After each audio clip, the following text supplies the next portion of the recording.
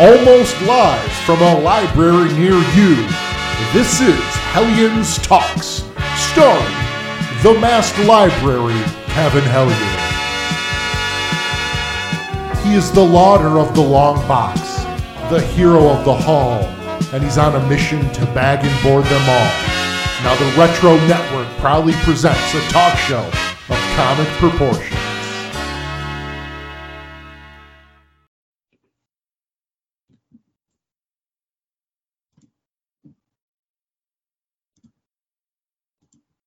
Hello everyone, welcome to a brand new episode of Hellions Talks. My name is Kevin, I am your host for today, and we have a brand new independent comics interview for you today. My guest today has, you know what, I'm going to go ahead and do it. He does not know that this is coming, but frequently when people send me things, I like to talk about it at work and with certain friends and all, and kind of get my feelings out and my opinions, and I workshop it that way, so when I do the interviews, I know what I'm going to say. And so my guest today, Chad Perkins, writer of the comic Blue Lullaby, and artist is Andrea Montano. I read it and I went into work and I said, this is so good and this is so fucked up.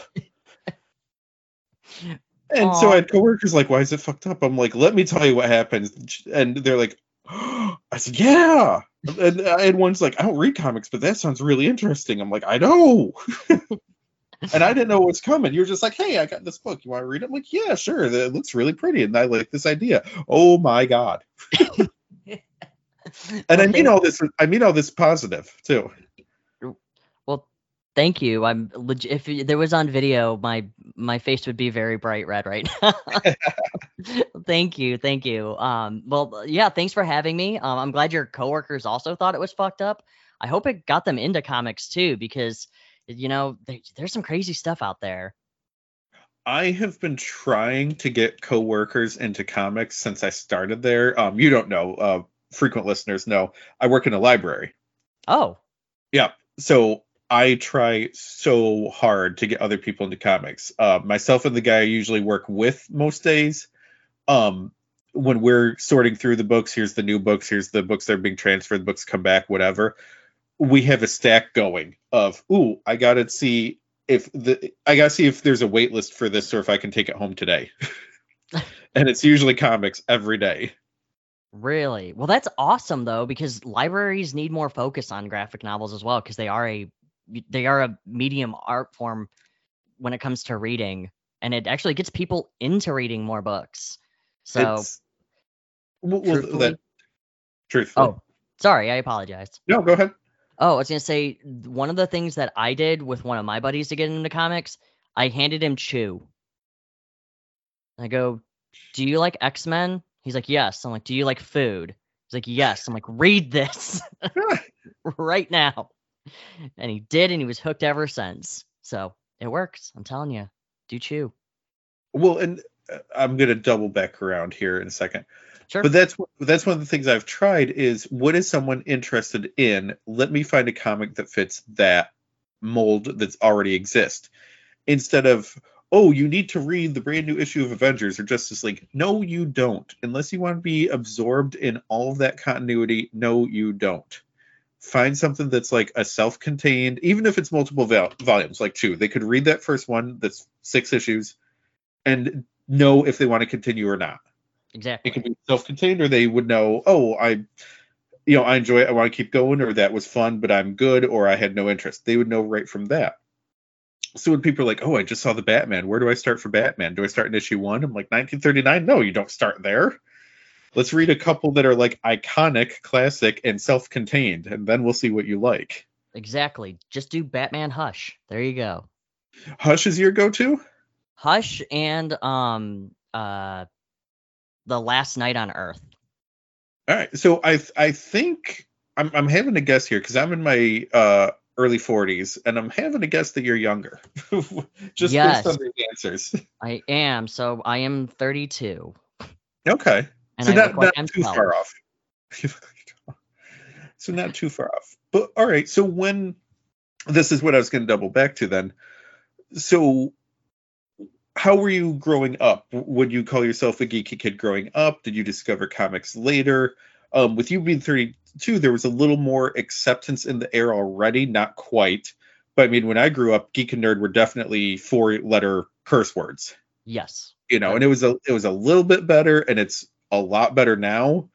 But I gotta imagine, even if you did enjoy comics at the time, and let's see, my cousins are about 10 years younger, so you have been growing up with like Power Rangers. Yes. Whereas I was watching it, quote, ironically, and because I'm babysitting and not because Amy Jo Johnson's on it. Well, Johnny Young Bosch, though, when he's on it, or Jason David Frank, I mean, come on. They're hot. No. So when you were a kid then, did you have an interest in comics and superheroes and cartoons or whatever, or was it a thing that you got turned on to later in life? So actually, I was actually an outdoors kid when growing up. I actually did a lot of rollerblading, a lot of biking, just a lot of adventuring and exploring. But at home, I would watch more of the cartoons. So I loved the old 90s Spider-Man cartoon, Gargoyles. God, what was the other stuff that was on at the time? The old X-Men VHSs. I had the original 90s cartoon on VHS. Like the first, it came with 3 episodes back then? Yep. Yeah, that's all they could fit on the tape at the time. I worn that tape out. So I was always into the superhero genre, but mostly with the cartoons and movies and all those. I didn't get into comics until I was about 21. So I'm still very, I wouldn't say fresh into it, but there is a lot to explore, My first comic was Michael Bendis's Moon Knight. Really? It was technically at 21 though. What? At 21. Well, it's 2011. No. I mean your age. Oh, I'm 32. Yeah, in 2011, my first comic was Moon Knight from Bendis. That is not a light one to start with. No, it's not at all. It's legitimately about PTSD and multiple personality disorders, like verbatim. It's a crazy book. And then I learned very, very early on that Bendis can only write 6 issues and then it stops being good. So that was my first one. But my first collector's comic was actually Ultimate Spider-Man #1 when he first appeared. And then I lost it because I was a dumb little kid. Yeah, I sold mine, and I wasn't a dumb kid at the time, and I sold it for like $50. Yep. And now it's up there. However, I do have Batman Damned, the Batawang. So I do have that. Because I wanted it. Forgot about Batawang. But I did also believe that the Justice League of America were fake. So I thought those were fake toys because I had those as well growing up. You thought they were fake? Like you thought it was like designed just to be a toy line and not actual comics? Yes. Dude, I was like 6. No. Yeah, because up until Justice League Unlimited, unless you found like an old Super Friends cartoon in syndication, like Boomerang or something, you weren't going to see it. Exactly. I mean, I didn't know who the Questioner or the Creeper were until I watched Justice League Unlimited. No one knew. You had to be deep into comics for those ones. You sure do. But yeah, so now comics have taken over my life, and now I make them. So what drove you to get Moon Knight of all things? Were you like in a bookstore? Did a friend take you into the comic store? Were you like at school or something and it just showed up? Like, so I actually walked into a Comic City, which is in Canton. By the way, where are you from? I am in Rome, New York. Oh, okay. So do you remember? Okay, well, maybe not. Do you remember Woodstock 99 at all when they lit everything on fire? No. Okay, because that was here. Oh, well, that's not good. I'm glad you're okay. Well, yeah, it was a while ago. That's there's good documentaries on that. If you're not familiar with that one, that was a real interesting weekend. And then I grew up about an hour and a half away. I grew up closer to the Canadian border than to another major U.S. city. Oh. So I was closer to Canada than to Syracuse, New York, when I was growing up. Oh, well, that's fun. But anyway, so I walked into the local comic shop, Comic City in Canton, and I was just sort of browsing for fun. And I started talking with the owner or the worker that was there, and I think he's the part-time owner. I think he is the co-owner now. It's been a while since I've actually spoke to him, but I was just talking with him about comics, and Moon Knight was just sitting on the shelf, and I'm like, hey, that character looks like, well, probably Batman. Who is this? And then I looked at the art, and I forgot who was on the art or the run for that art. That I'm terrible with artist names, but I picked it up and I started flipping through it, and I'm like, so this guy pretends, or Wolverine and Captain America and Spider-Man are kind of hanging out with him, but it's all in his head. And the guy working there at the time was like, yes. And I go, all right, cool. I will take issue 1, 2, and 3. And I've been hooked ever since. So it was really just, I thought the cover was cool. And then the idea was cool. Now, and then did you almost like a drug dealer come in the next week and say, that was good, what else do you got for me? That's a good way of putting it. Yeah, so actually after that I started collecting because that right around that time the New 52 line was coming out. So when they started releasing all these books and they had a list, I'm like, oh shoot, New 52 Static Shock. That was an okay book now that I look back at it. But I grew up with that cartoon and I was like, oh cool, I can now start Static. I can start Aquaman. So I just started getting more into the DC line because it started to reboot. And then Marvel, I gradually went to the Punisher because, well, Moon Knight. Yeah. And then right to the Punisher. And now I have a Punisher skull in every room of my apartment. See, and Moon Knight, my first introduction is he was for a short amount of time in the West Coast Avengers. Oh my God. Yeah. Yeah, and he was pretty much just like businessman Moon Knight at the time. Like, he's a hero, he's got his plane and all, but they didn't deep dive like they have been. So he was honestly forgettable back then. Well, yeah, because he was just Batman at that time. He really was. The only cool thing he did in that line, there was a split between the team. A team member let a villain die that she could have saved. And she's like, I didn't kill him, I just didn't save him. And the team split in half, depending on whose side they were on for it. Oh, man. Yeah, where so have we heard? Yeah, Moon Knight went with her. He's like, I would have done the same thing. Yeah, no, I kind of agree. I would have went with her too. That also sounds just like Civil War. In a way, yeah. Yeah, and this was like early mid 80s when this story was going on. Man, when they say that comics are running out of ideas, no, they just keep repeating. It's always repeated. What is it? There's only like 9 stories, and it's just recycling those ones. Oh God, yeah. If you lined up every single Batman story, I probably could only name you the story based on the villain, not necessarily the story, because they're all generally the same. Yeah, and that's the thing for Batman. It'll be like, oh, here's a good Penguin story, here's a good Riddler story, here's a good this, that, and it's after the villain.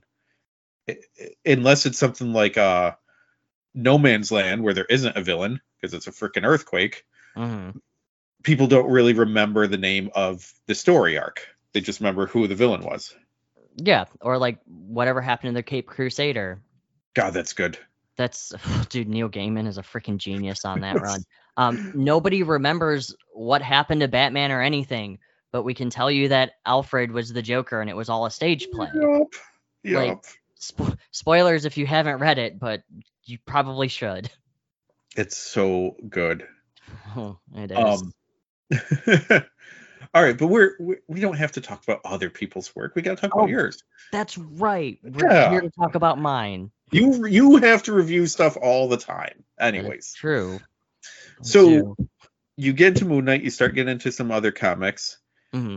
Did you think that you were going to want to start writing? Were you already a writer on your own for other things, or did this awaken something in you and you said, I want to do this as well? I actually didn't. I actually wrote my first, because I was getting into comics and I really enjoyed the storylines and just exploring all the different characters. And I got my first flat with my girlfriend. Now she's my wife. Unfortunately, don't look, all you girls who are going to marry a comic book nerd, don't do it. I ended up writing a mafia story because I was also really into Hitman Reborn and anime at that time too. So I started writing just a nice script, and I pitched it to Dark Horse, but I Just never looked. blind pitch. I just blind pitched it. I sent in Jeez. it was a 45-page script. It was awful. Now that I look back on it, yeah, it was terrible. And I sent it out in the mail, first class, and I didn't even check that there were submission guidelines because I had no freaking idea. And then as I started going more and more to comics, I started a podcast called Comics Are Cool, which you can probably find it archived somewhere, where we started just talking about comic book news. And then one thing led to another, and I decided to create my own stuff because then I got more familiar with it. The great way to get started is just to talk to other creators, and just kind of get tips from them on what they would do with a comic or how they got started. Because a lot of that stuff is really useful information. Well, and I think part of it is it all seems so daunting. You see the Universal you, not you, Chad, you see the finished product, Mm-hmm. and it's just finished. And no Yep. one thinks of how long it took for the writer to write it, the artist to draw it, revisions, editing, all the process that went into it. It may have been months, it may have been a year, it may have been longer than that to get to this finished product. But when someone sits down that wants to do it, they can't fathom how long it'll take, or it seems like so much work to get to the end. Everyone knows the butterfly effect, but no one wants to be the butterfly cause. Let me do a little thing right now that will pay off later on. Exactly. And everybody wants to rush it as well. You know, when you hire an artist, you don't realize what they're doing behind the scenes either. I will tell you right now, pitching to different companies is a nightmare, and I think it's getting more and more tedious now. Sitting down and writing the script does become mind-numbing because sometimes you'll just be going, I'm really exhausted, I'm tired, I don't want to do that, and you'll start slacking on it. Believe it or not, and I'm pretty sure you've heard this before, a lot of writers are very lazy sometimes. So yeah, like people don't really understand how much work it really comes into. And I ended up learning when I was writing Blue, when I really started to do it and exploring and looking at scripts, like I would pull out what Alan Moore's Swamp Thing, I think, has the old scripts in the back still. Or Kevin Smith's Batman's Cacophony. Did that had has the scripts in the back, I think. He has all of his lots of places too. Yeah, so I started looking at those and analyzing them, and then Raylan Grant told me, Chad, there's no script format anymore. You're free to break down whatever script you want. So I ended up doing panel 1, 2, and 3 style.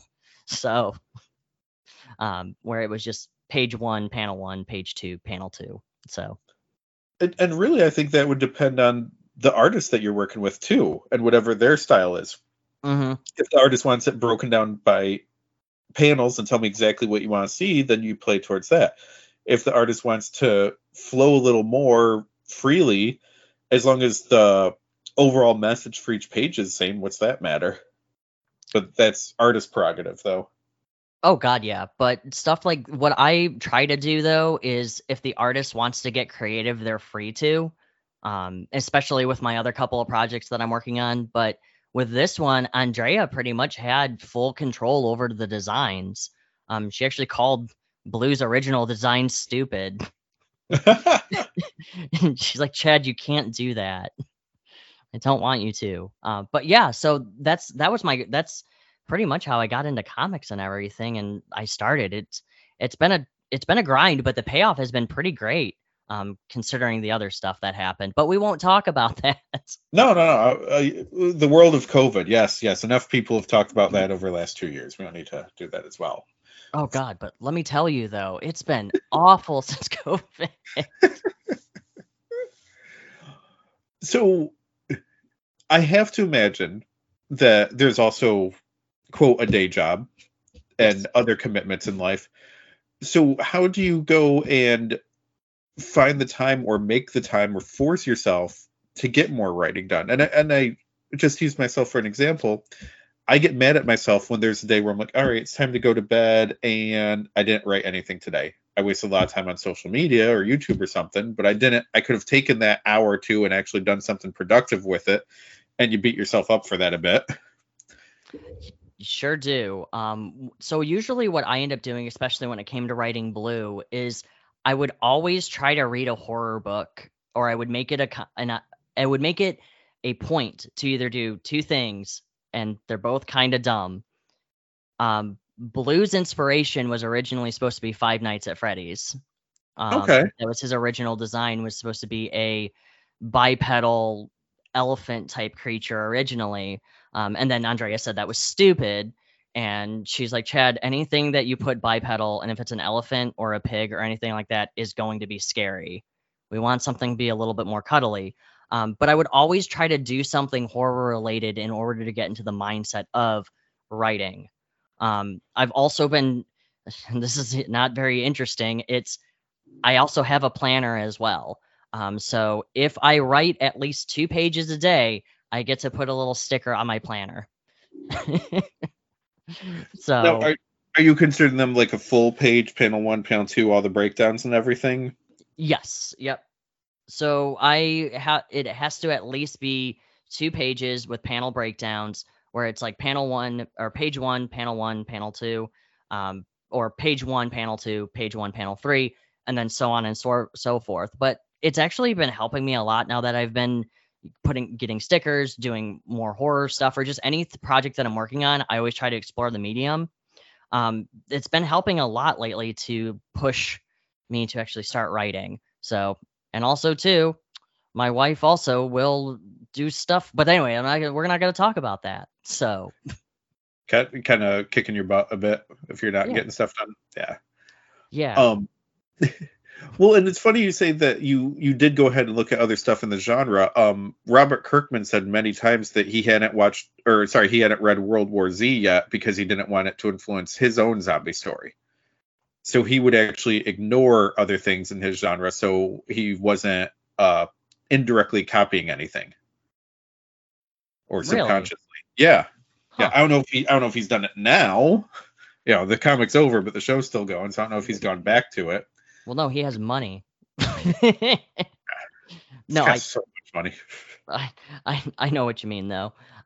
No, so that's how I really gain my inspiration when it comes to designing stuff, or just coming up with the storylines. Like my like Blue was inspired by a short story that I found on Reddit. The first 3 pages are actually the verbatim of what that story was. And I fell in love with it. It literally follows the story of, like Blue is about this monster under the bed that saves a girl from child abuse. What happens, though, afterwards is completely all me. And after that, I kind of gained more inspiration from The Punisher, Buffy. I ended up reading a lot of Batman, and actually Colder by Paul Tobias. Are you familiar with that story?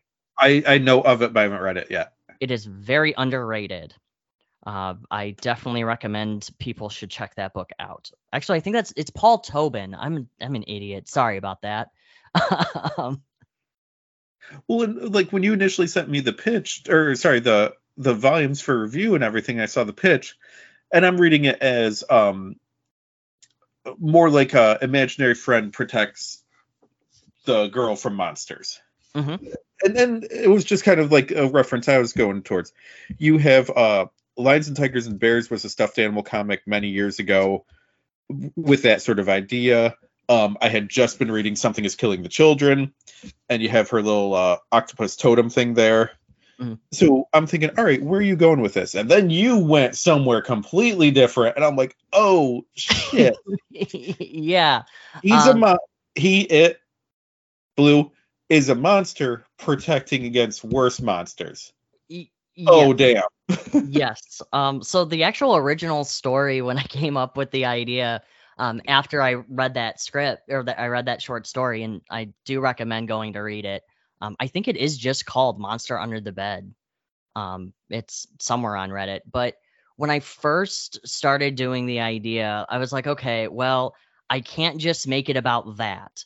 I can't just make it where this monster travels around and kills people, or defeats the inner monster's worse than himself. I have to add something else to it. Well, then I ended up going, well, what do I like? Well, I like Constantine. I like the Punisher. Oh my God, I can do a detective story, I think. So I ended up just going, okay, who's going to be the protagonist with him? And that's when I came up with Witter, who is literally just, are you familiar with Jodie from Supernatural? Yes. And I didn't finish Supernatural. I didn't watch all 20 seasons, but I did watch a lot of it. Yeah, so she is just a Jodie Mills from Supernatural and Buffy. So it was, yeah. I can see that. And it's, so peak for myself here. I don't do stuff where things happen to kids. That's usually my limit. So, like my ex and I, we were watching Criminal Minds. There was an episode that was very intense with things happening to kids. I said, I'm out. I'm done. You can watch the show on your own. I'm done. And I never watched another episode since. I was watching It Chapter 1, and it was the bullies attacking the kid, which isn't Pennywise at all, but shit that happens in real life to nerdy kids, unfortunately. And I was like, I can't do it anymore tonight. I want to go back to it, but I was like, I'm done tonight for it. Your story, I get to the part that should have been my limit and usually is, but it was so good. I'm like, I gotta see what happens next. I have to keep going here. Well, thank you. Continue. I apologize. No, I was just gonna say, so you had me push beyond my own limits because the story was so compelling. Oh, thank you. I really appreciate that, truthfully. So when it came to the actual story itself, and it's funny you bring up It and all them, I didn't want it to be where it was just all scare tactics and just stuff is happening to children. I wanted it to just be also a sense of comfort. So when it comes with Blue, I kind of imagined him as he is still a monster under the bed. He is still going to be aggressive. He's going to eat you because he was told to, and also two, you're kind of beating up this child. But at the same time, though, I wanted to show the loving side with him. I wanted to show him giving the flower to Lily. I wanted him to just really care about what was happening. And I feel like when it comes to media with children, they just make it where it's, have you seen Children of the Corn? Yes. Okay, where it's always like, it's just nothing's remorseful from them. Like the kids getting beat up in It with the bullies. Like there's never any sense of warmth or nurturing with it, or at least during those stories. It's just, let's see how far we can push people with children without actually giving them a sense of comfort. And that's kind of what I wanted to do with this one, if that makes sense. I'm just going to ramble like an idiot sometimes. No, it does make sense. And I was on a podcast forever ago, and we were talking about what kids get into for their own media when they start discovering things on their own that they're into. And I was making the point that kids are drawn to monsters, whether it's the imaginary monster on their bed, creating a imaginary friend, something like that, or even watching like Godzilla or King Kong. TV would have, our 10-year difference here, TV would have been a little different, but like Saturdays were like old monster movies on like basic cable stuff. Really? And oh yeah. So you would have like, on today's Saturday after cartoon movies, it's Godzilla versus Rodan, and it's like the Japanese cut with all the bad lip syncing and everything. But I'm seeing giant man in suit fighting each other, And the psychological idea is that kids feel so confined and are told no and kept in, a little box of like, here's what you can do and you can't do anything else, that they're drawn to monsters because a monster can do anything.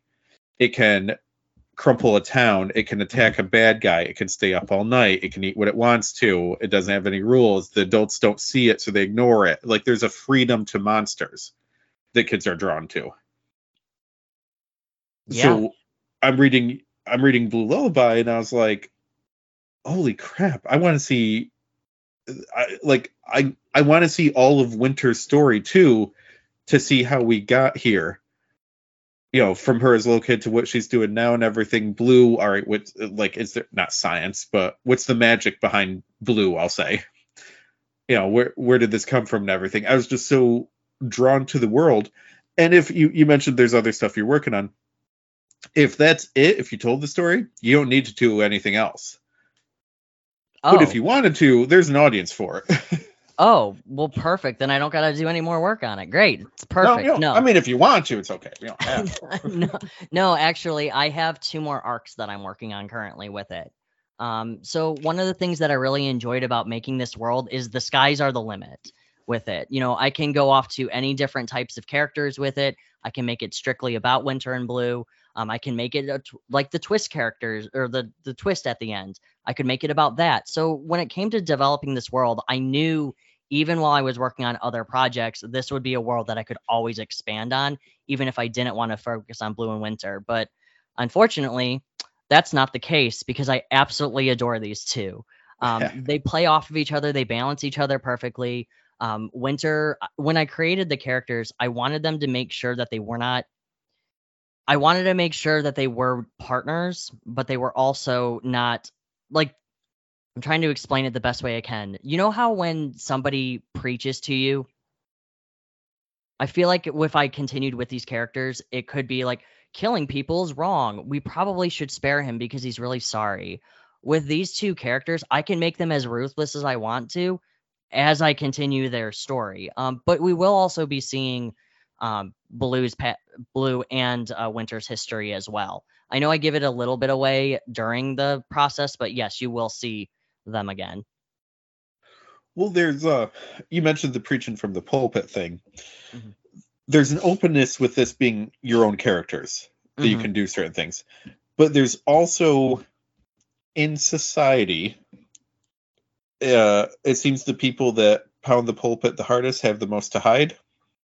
Yes. The ones that are anti this, anti that are the ones that are literally hiding it in their homes. So with, like you're mentioning, you can't have them go a route where they are preachy for it. But I think, and maybe because they're newer, there's also a situational. And the twist that happens at the end of the series, I didn't see coming, made all the sense in the world, though. I'm like, how the hell did I not see this coming? This is brilliant. I should have seen it coming. Clues were there. I should have known this. But I didn't see it coming. And then I'm toward it. Then I'm like, on the one hand, I would do this. But on the other hand, doing this makes sense too. And I'm not quite sure how I'm going to go for it. And also, I don't quite know the rules for the world yet either.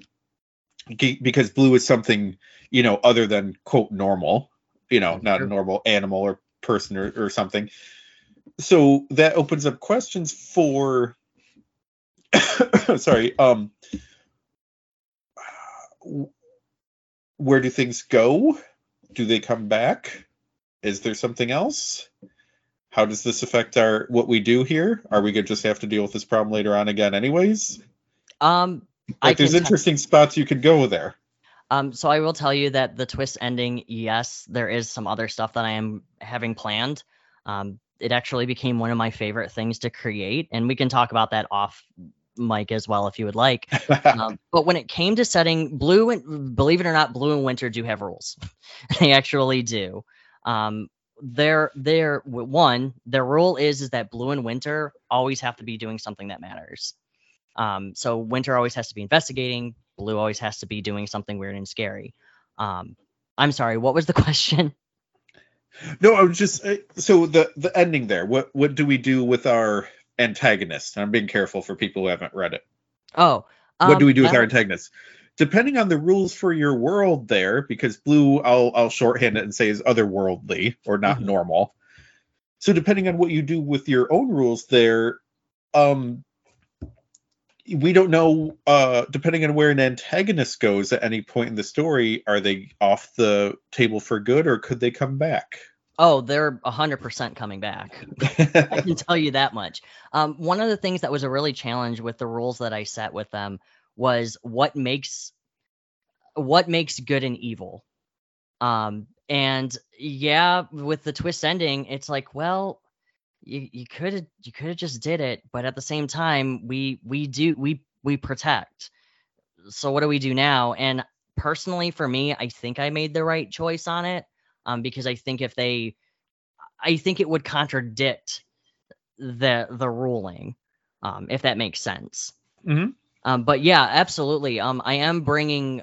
Actually, there's a couple of characters that I'm bringing back, which is going to be kind of fun. But definitely with the twist that is going to come into play later, and that is going to play in the second arc. What defines a good person? What defines an evil person, or just anybody in that matter, or anything? Because Blue's a demon through and through. Like, he's going to want to eat. He's gonna want to cause havoc. But Winter is going to be there to be like his anchor. And at the same time, though, Blue is also Winter's anchor. And that's how I wanted to create them, was not a pet sidekick duo. I wanted to make partners where they will balance each other when things get rough. And it was actually a lot of fun designing them like that. I also make it too where, if you notice with Blue's speech, he's always going to be blunt, and two, he's always going to talk like a foreigner. Because English is not a second language. Yeah. Or English is a second language. Yeah. But that also, too, that does give a sense of comfort when he speaks to kids and just other people, because it's like, oh, he's dumb and stupid, I'm going to let my guard down. But no, he's actually very smart. He just doesn't know how to form sentences really good. And yeah, it was fun. Well, and that's incredibly childlike too. Thinking of my own kid, there's certain things that he has trouble communicating, and it's because he just does not know the right word for it. So he's trying to say, okay, here's how I feel, but I don't know the right word for it because I haven't learned that word yet. Yep. But then once he gets going, it's amazing. Like, you are the smartest kid ever. Where's this all coming from? Dude, it's freaking weird, isn't it? Yeah. Dude, my nephew, like, just my brother tells me all this stuff that he's learning and just what he says. He like points at a bag of cheese and he just goes, I want 2 pounds of cheese, please, on my enchilada. And he's like 3. Now of course he says it in a childlike manner, but my brother's like, all right, bartender, more cheese. And his wife will throw cheese on it. So it's just, kids are smart and they're fun. But man, they don't talk very well. No, and it's just learning it. My kid, we got a letter home from school about his grammar and pronunciation, and he's speaking a made up language. And we're like, oh God, what is this? Like, we're getting nervous, you know? Mm-hmm. He was talking about Pokemon in school. So the teachers just didn't know who the Pokemon were and are hearing gibberish, which is understandable. But we're like, oh, yeah, he's talking about the game he played. We knew everything he was talking about. Crystal clear. They're thinking he's making up words because he's saying, Pikachu and Charmander and Squirtle and stuff. Well, first off, if the teacher doesn't know who they are, find a new teacher immediately. It may have been when the most recent one came out with Score Bunny. Oh, yeah, God, I don't blame anybody who can't keep up with them. And now they got 3 more. Yeah, it's, man, if you would have told me a year ago we were going to be on Gen 20 or whatever, I wouldn't have believed you. Let me tell you, the Pokemon Go mobile game is still fun. I look, Skuntank is my partner, Pokemon. Just saying. No, I love Pokemon. So there is more coming from Blue Lullaby. You have a plan, you have thoughts, but you mentioned that there are other things that you're working on. Are they Blue Lullaby related? Are they top secret and you can't tell us, or can you give little hints or a teaser for ideas that are coming up? Sure, absolutely. I can do. So one of the ones that I just did announce was called Lyrical. That's going to be through Lucha Comics. The Kickstarter should be up in June, I believe. I'm still working on the actual date on it. But that one follows the story of Anthony Starr. And no, it is not Anthony Starr from The Boys. I didn't realize his name is Anthony, but I also did not realize that his name was Anthony Starr when I created the character. but it follows a superhero called Lyrical, where when he listens to music, he gains a different power. I'll tell you However, off air. I'll tell you off air. I think Damn I know it. exactly what you're going to say, Okay. but I won't say it No. because the answer is yes. But I ended up developing this character when it was about 2 years ago as I was writing the script. Me and one of my coworkers were listening to the mall radio playlist because we've worked in the mall for like 5 years. And Sorry. yeah, and guess what? They don't update the mall playlists. Nope. So we got on the topic of comic books, and we were just like, all right, what kind of power should we do? And that's when we started talking about music and Lyrical. And then I found out there's a couple of books that are like that too, but that's okay. It's okay. But that one's coming out in June through Lucha. It is not kid friendly at all. It's about the superhero who he doesn't want to be a superhero. He just wants to pay his rent. And that is the only way he can think of how to, because he can't really get a job with his abilities because he never knows what power he's going to get. So he ends up finding out that what he does is he'll target low-end villains. So like Crazy Quilt or Penny Peddler from the Batman, just an example of like lower class villains, but he won't fight anything bigger. Well, he ends up having to fight a bigger villain with way crazier powers.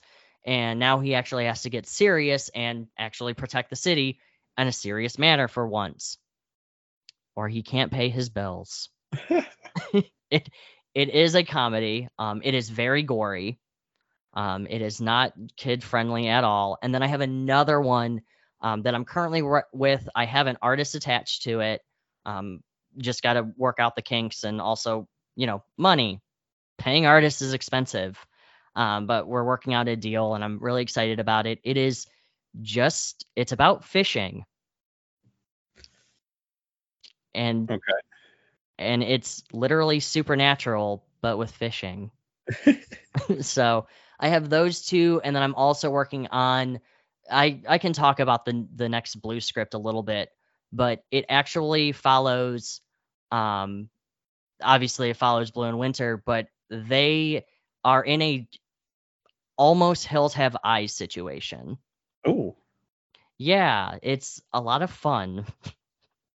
So I'm really excited about it. I've been pouring my heart into it, and it's actually made me appreciate horror as a medium and also like in the comic book field a lot more, because writing horror, I always say this, horror and romance are probably the two hardest genres, and sometimes crime. Because love isn't something that you can like artificially create, and you can't really artificially create fear. So it's really hard to pull on heartstrings and also make somebody feel uncomfortable and anxious. Well, I guess uncomfortable is pretty easy because you just can stick your foot up to somebody and they're pretty uncomfortable with your foot in their face. But I just mean you can't really make people fear naturally or like just artificially. So you actually have to give them something that they are afraid of. It's a talent to produce a media and have someone have trouble getting to sleep that night. Yes. And the easiest way to not get me to sleep at night is legitimately talk to me about my electric bill. So that is, or I'm also very afraid of spiders. Spiders I'm okay with. Electric bill, that reminds, I actually got to pay it. It's my only one that is like all my bills kind of lined up. They're all doing the same week except the electric one. So I always forget it because it's the one that's like off from the rest. Dude, I feel like it's always one bill is always off. Yeah. No matter what. And you cannot change that. And if you can, you're probably a wizard. Well, and then mine, for where I live, had the extra expense of all the heating that I had to pay for, too. Oh. So I just didn't freeze all winter long. Dang. Oh. But yeah, so those are actually the ones that I'm working on currently. And then obviously I do my podcast, The Shots with Comics, as well. But I'm also working on a bigger project that I can't really talk about. But Ooh. I can tell you off mic, but I can't announce it quite yet. But hopefully it'll be done by the end of the year. And if it's not, then I have some people I have to yell at. Dang you, Kit. I don't pay you to do anything. But yeah, so that's what I'm currently working on. Well, you did mention paying people, though. I want to go back to that because proper submissions, not just sending 45 pages out of nowhere to Dark Horse, but in most proper submissions, a lot of them say you need to have a writer-artist team in place already. Correct. And that's so tough. Unless you both don't want to eat or get any money and cross your fingers that in the end you'll get money and you both would have to be on the same page, then it's usually the writer creating the idea. Thus, it's the writer finding an artist and then paying for it as well. Yeah. Truthfully, I will, as just a rule of thumb, pay your artists before. Just pay them up front because that's just way better for them and they will work harder. I try never to make anybody work for free unless it's voluntarily. But you are correct because nobody wants to read a 45-page script with nothing to look at. So at least if you can get pencils and inks done and then submit them, that's great. But don't have your artist work for free and then say, yeah, but this is going to make money, because guess what? Your first book probably will not make money. And I'm not saying that to be mean. It's just a very competitive market, and your book might not be that good, but your second one's going to be better, and then your third one, and so forth. This script that you're actually reading is the first script that was released by, well, they who should not be named.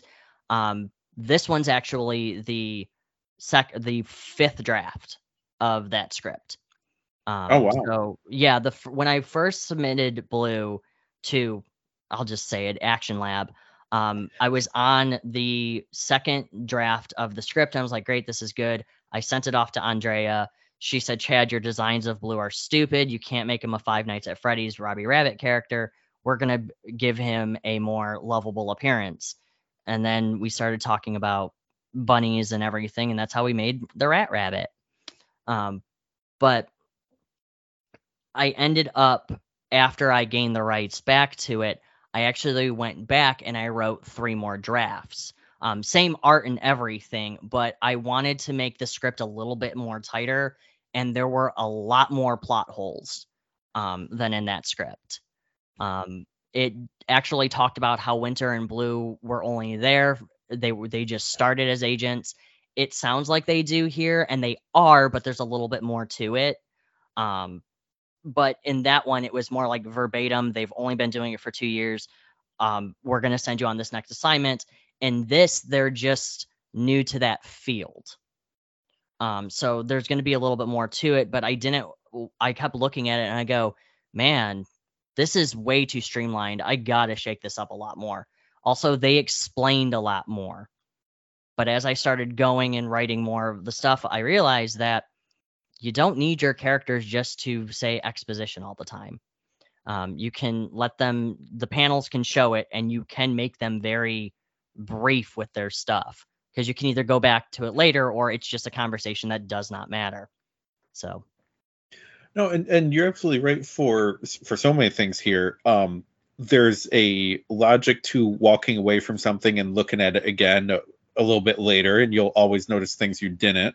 There's the collaborative effort, like you're saying, Andrea telling you that the original idea sucked and they're not the original idea, sorry, the original design, and becoming better through collaboration. I have used to be my boss and became my friend.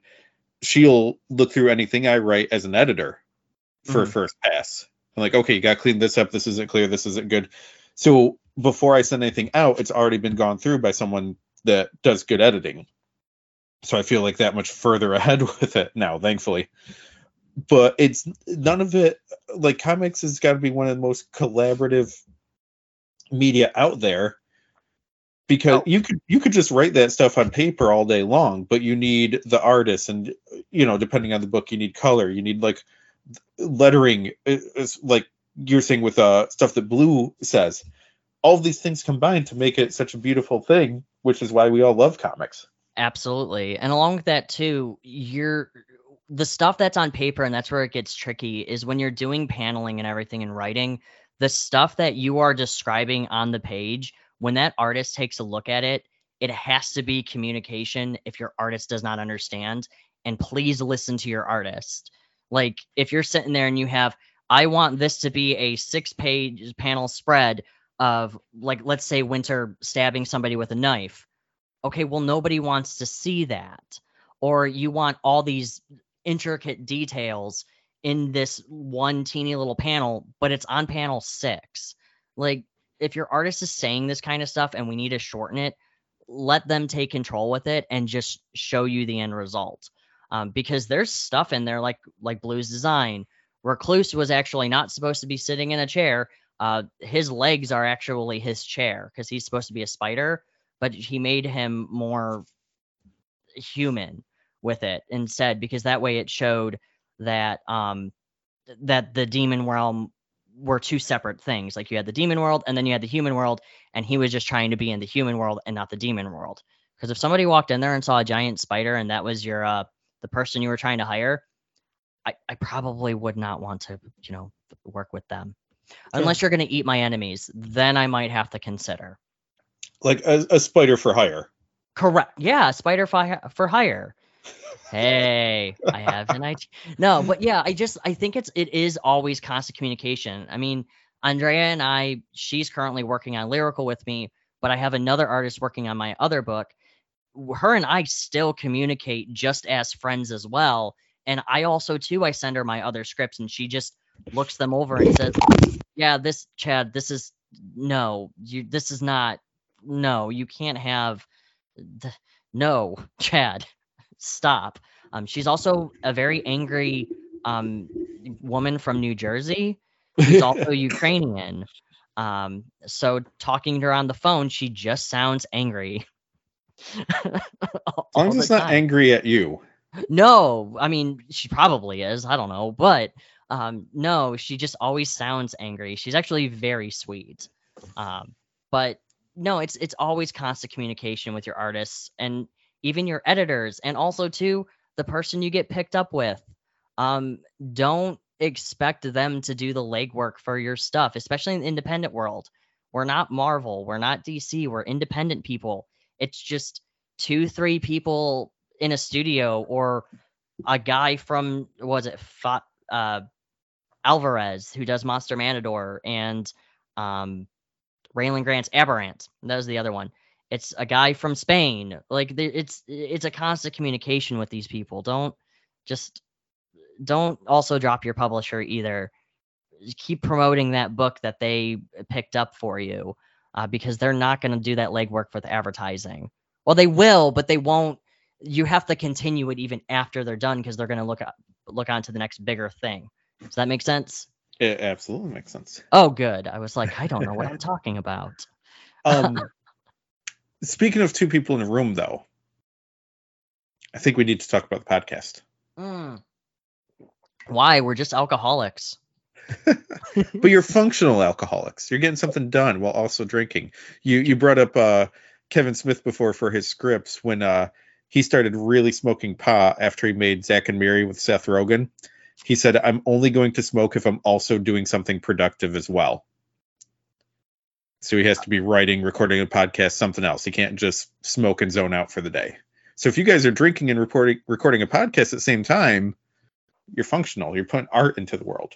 Well, yeah, but alcoholism is a bad thing, man. Kevin, no, I'm just kidding. But yes, you are right. Like we do a podcast every Sunday, except yesterday because of Kit has Lyme disease. Oh, geez. Yeah, he'll talk about it. He'll make fun of it. When coronavirus happened, we were at C2E2, like just when everything was about to shut down. That was the last con we did together. I went up to the bar and I ordered him a Corona with lime. Jeez. And I just bought them throughout the weekend for him.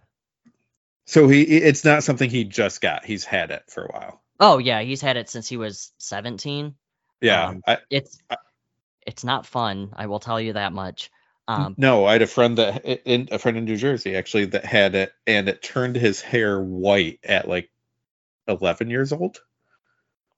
That's kind of cool though. Like it looked gorgeous, and I realized like it looked amazing. I was like, that is the coolest freaking hair I've ever seen in my life. Right? It's like the guys from Amaranth. Like they all have white. The instrumental guys all have white hair, and they're beautiful. Yeah. But no, we do a podcast where we don't do fluff pieces. We're called Shots with Comics, and what we do is we will break down your book. We'll look at it. We'll tell you if it's bad. If it's good, great. We'll sing its praise. But if it's bad, we will rip it apart. Of course, we'll be some of the jokes that we make are mean, but we always just try to make it so we're not trying insulting your book. We're trying to encourage you to do better. Because if you can come right back around and say, you guys were wrong, my book did awesome, and now I have a second one, it's even better. Great, you didn't quit creating. But we do it at 8:30 p.m. Eastern Standard Time on Twitch. We also are doing it on Twitter now, and then it's all uploaded to Anchor and YouTube every Tuesday, except today because I had this interview, and I'm also lazy this week because I'm going to a furry convention. Oh yay! You saying "oh yay" sounds like it's not by choice.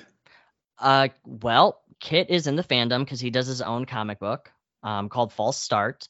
And it's an LGBT book. I can send. I think did I send it to you? You did. I'll say side note. I'm still debating what to do with it.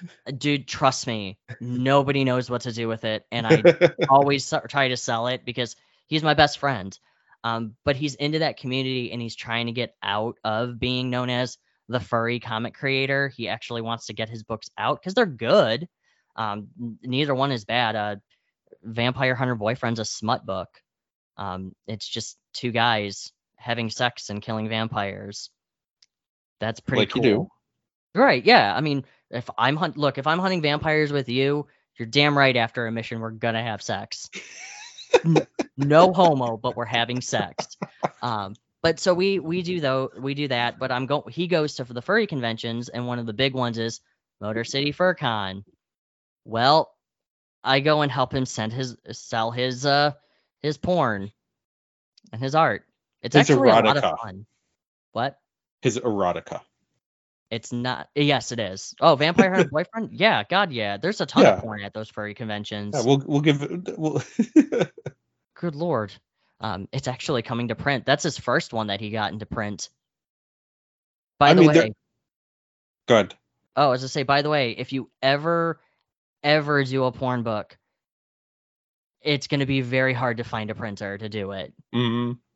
And there's a huge market for it too, but mostly in text. Once you start adding the art too, then people are like, oh, it's like, okay, but if I go on like Amazon Kindle self-publishing, there's hundreds of these and they're selling. Yeah, but that's all text. No one wants to look at it. Well, apparently someone does. Yeah. Have you heard of X Hero or X Supers? X Supers, yes. Yeah. Me and my best friend Sarah and my wife, we were all going to C2E2, and we actually listened to the audiobook of the first book in the car while driving to C2E2, and it was one of the funniest things ever. Dude, they're really funny. My friend that I mentioned earlier, that's my editor, she was on her flying to a convention, I think. Mm-hmm. And the person sitting next to her was going to a furry con somewhere in like Arizona, California area, I forget. And she's texting me the whole time like, what is this? Because she doesn't know comics, she doesn't know cartoons, she doesn't know a lot of stuff in pop culture, and that was her first time hearing about it at all. Yep. So she's like, I have no idea what this person's talking about, and I need help. Like, not help like get me away, but help like I don't know what is going on. So she keeps texting me the whole flight like, okay, what is this? And I'm hamming it up. I'm making like you're making like the worst thing ever. Oh yeah, I'm making it worse than it is, just to bother her. Dude, no, I know, and I hate and not worse than it. Like, it's not bad at all. I'm just saying, like, I was I was angling to get her going. Oh, absolutely. And it's always this fun with the people who are not familiar with the actual culture. Guess that's the word I can use. Lifestyle. Yeah, lifestyle. That's a good way to put it too. They are all just really big nerds. Yeah. Like when I go to these conventions, I always play it up like I don't really want to be there. Because I'm actually in one of his chat groups as well, and I always will tell them I hate furries. And they know I'm joking, but at the same time though, I'm not joking because it just depends on which one you are. Right. But And in any subgenre group, there's people that are going to be champions of it. There's people that are going to be bad stereotypes of it for everything. 100%. That's why I was really happy that a lot of the furries really did like Blue. They think he's sweet and cute and lovable. But one of my biggest things that I told them though is just you can do anything you want with him, but please do not make Winter and Blue an item. Because I'll go with that. Yeah. Like Yeah. that is you can draw him sexy for all you want. Like that's fine. You can have him do all kinds of stuff, but Winter and Blue as an item are completely off the table because they're partners and that's weird. Yeah, I'll give you that. And we've all read Twilight. We don't want something like that. We also don't want something like Kelly Armstrong's Bitten as well. Did that fall apart? What? Oh no, those are great books. There's an indication that when the werewolves are items, they switch back and forth on which one's the wolf and which one's the human when they bone. I could see it. I worked at Borders years ago when that chain was still around. Mm-hmm. And the urban fantasy novels were huge at the time, huge sellers. And I really got into the Patricia Briggs, Mercy Thompson line until like something happened in it that I thought, all right, I can't, like, I was pissed off at the writer for doing it and I dropped it. Oh. But I kind of want to go back though too. See if it recovers. Yeah. I was really into Simon R. Green's The Nightside novels. Uh-huh. And those were, have you ever read those? I have. It's been a long time. I was going through because this was like early 2000s. I worked there. Your age is showing. I know. No, those books, they still resonate with me as well. Susie Shooter, Edward Scissors, or he was just Edward Scissorhands. He uses an X-Acto knife or a pearl. No, he was the Demon Barber of Fleet Street. The hell his name Sweeney Todd. Thank you. He was just Sweeney Todd, but really tired all the time. Which, now that I think about it, is just Sweeney Todd. No. But yeah, no, I love the horror genre, dude. So. No, they still come through work all the time too. So people are still grabbing the old paperbacks to read them. Did you get people checking out Twilight? No, I have not seen Twilight go through in forever. I still see Harry Potter go through all the time. Sure. I've not seen Twilight in forever. Not even like a book club. I haven't seen 50 Shades of Grey go through in a while. Well. Yeah. Well. The horror one I want to get, and unfortunately every book club in our area has done it, so that's just kind of rotating through book clubs, so I gotta wait, is I really want to do Mexican Gothic. What? Mexican Gothic was a hardcover huge push horror novel that came out last summer, and it crossed over out of just the horror fans and went to mainstream fiction fans, and so now all these like little old lady book clubs are actually reading it too. Mexican Gothic. What? Oh man, okay. Yeah, I kind of want to read it. Yeah, so I'm waiting for either paperback or for every book club to not have it. I mean, that's fair. Yeah. That's fair.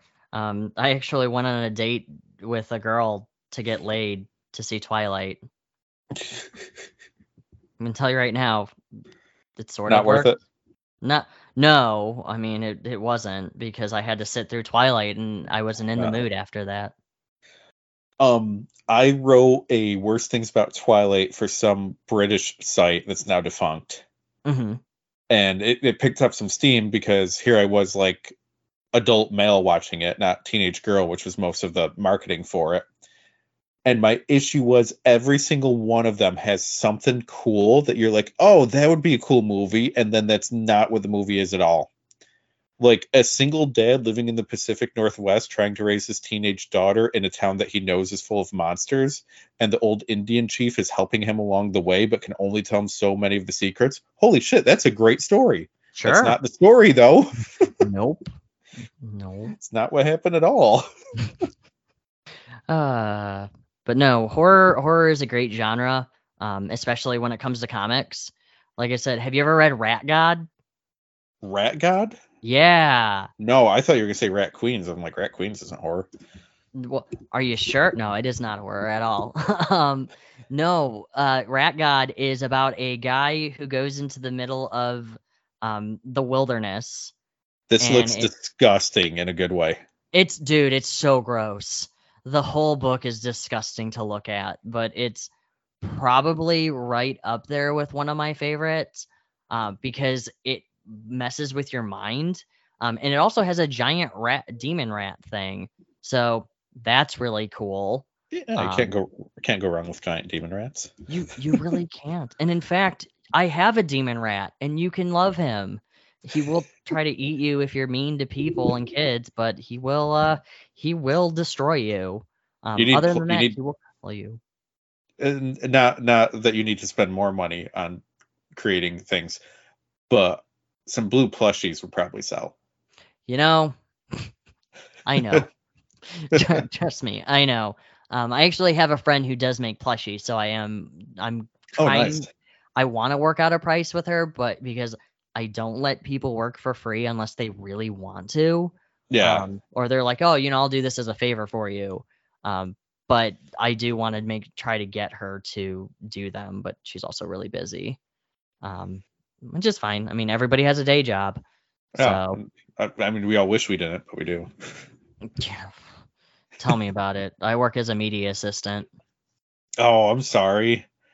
That's okay. I'm sure there's been lots of fun in recent years. Well, and on the actual podcast that I do, people think that I work at a strip club.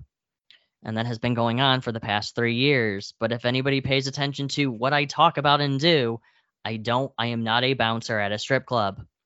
I am 5'3" and weigh like 110 pounds. I am, well, actually, I probably am more of a problem than the big guy at the door, but I digress. But in a different way, yeah. Exactly. But I work as a media assistant at a dental school. So I actually do all of the I plan all the catering and all the rooms and the events and everything. And I just, I'm essentially, I'm a glorified bitch worker. But it is a lot of fun because my boss is a huge X-Men fan. All right. Yeah, so him and I always talk about comic book stuff, and he loves Mike Allred, so we always talk about iZombie and such. So iZombie is probably one of the other things that got me into comics as well, because I've read the first volume of iZombie, and I never went back to it just because I started watching the show, and I kind of forgot about it. But I decided to pick up the other 3 volumes of it and then finish it. That made me want to read more comics because, goddamn, nobody talks about the ending of iZombie. See, I never finished it. Yeah, I got time. I'll see if it's at work tomorrow. Dude, I'm telling you, it's probably one of the best endings of a comic. And I wish people read it more. All right. For a ham-fisted segue, though. Sure. Ending of a comic, ending of the podcast. And we end it as we end all good things. And that's with you giving out your social media. Oh, my God. I don't have any social media. Oh, all right. Well, yeah, sorry. No. So just like every podcast ends, you can follow me at Casual Nerd Chad on Twitter, where you can see me screaming at the comic book Yeti for more often than I should be. But they are really nice people. I actually did an interview with them, and that's going to be coming up too soon. And you can also follow us at Shots with Comics on Twitter as well. And if you want us to review your book, you can send it to shotswithcomics@gmail.com. We will let you know we do not do fluff pieces. Please just know that. Do not send us hate mail after we review your books. You know who I'm talking about. You can also follow Andrea at Art Anam. I'll send that to you if you need it. Where she's actually working on a couple of things as well. And I think, can I also mention something really stupid? Yeah. So I have a TikTok for my dog. And it's also just an excuse to play with my dog for an hour while I work from home.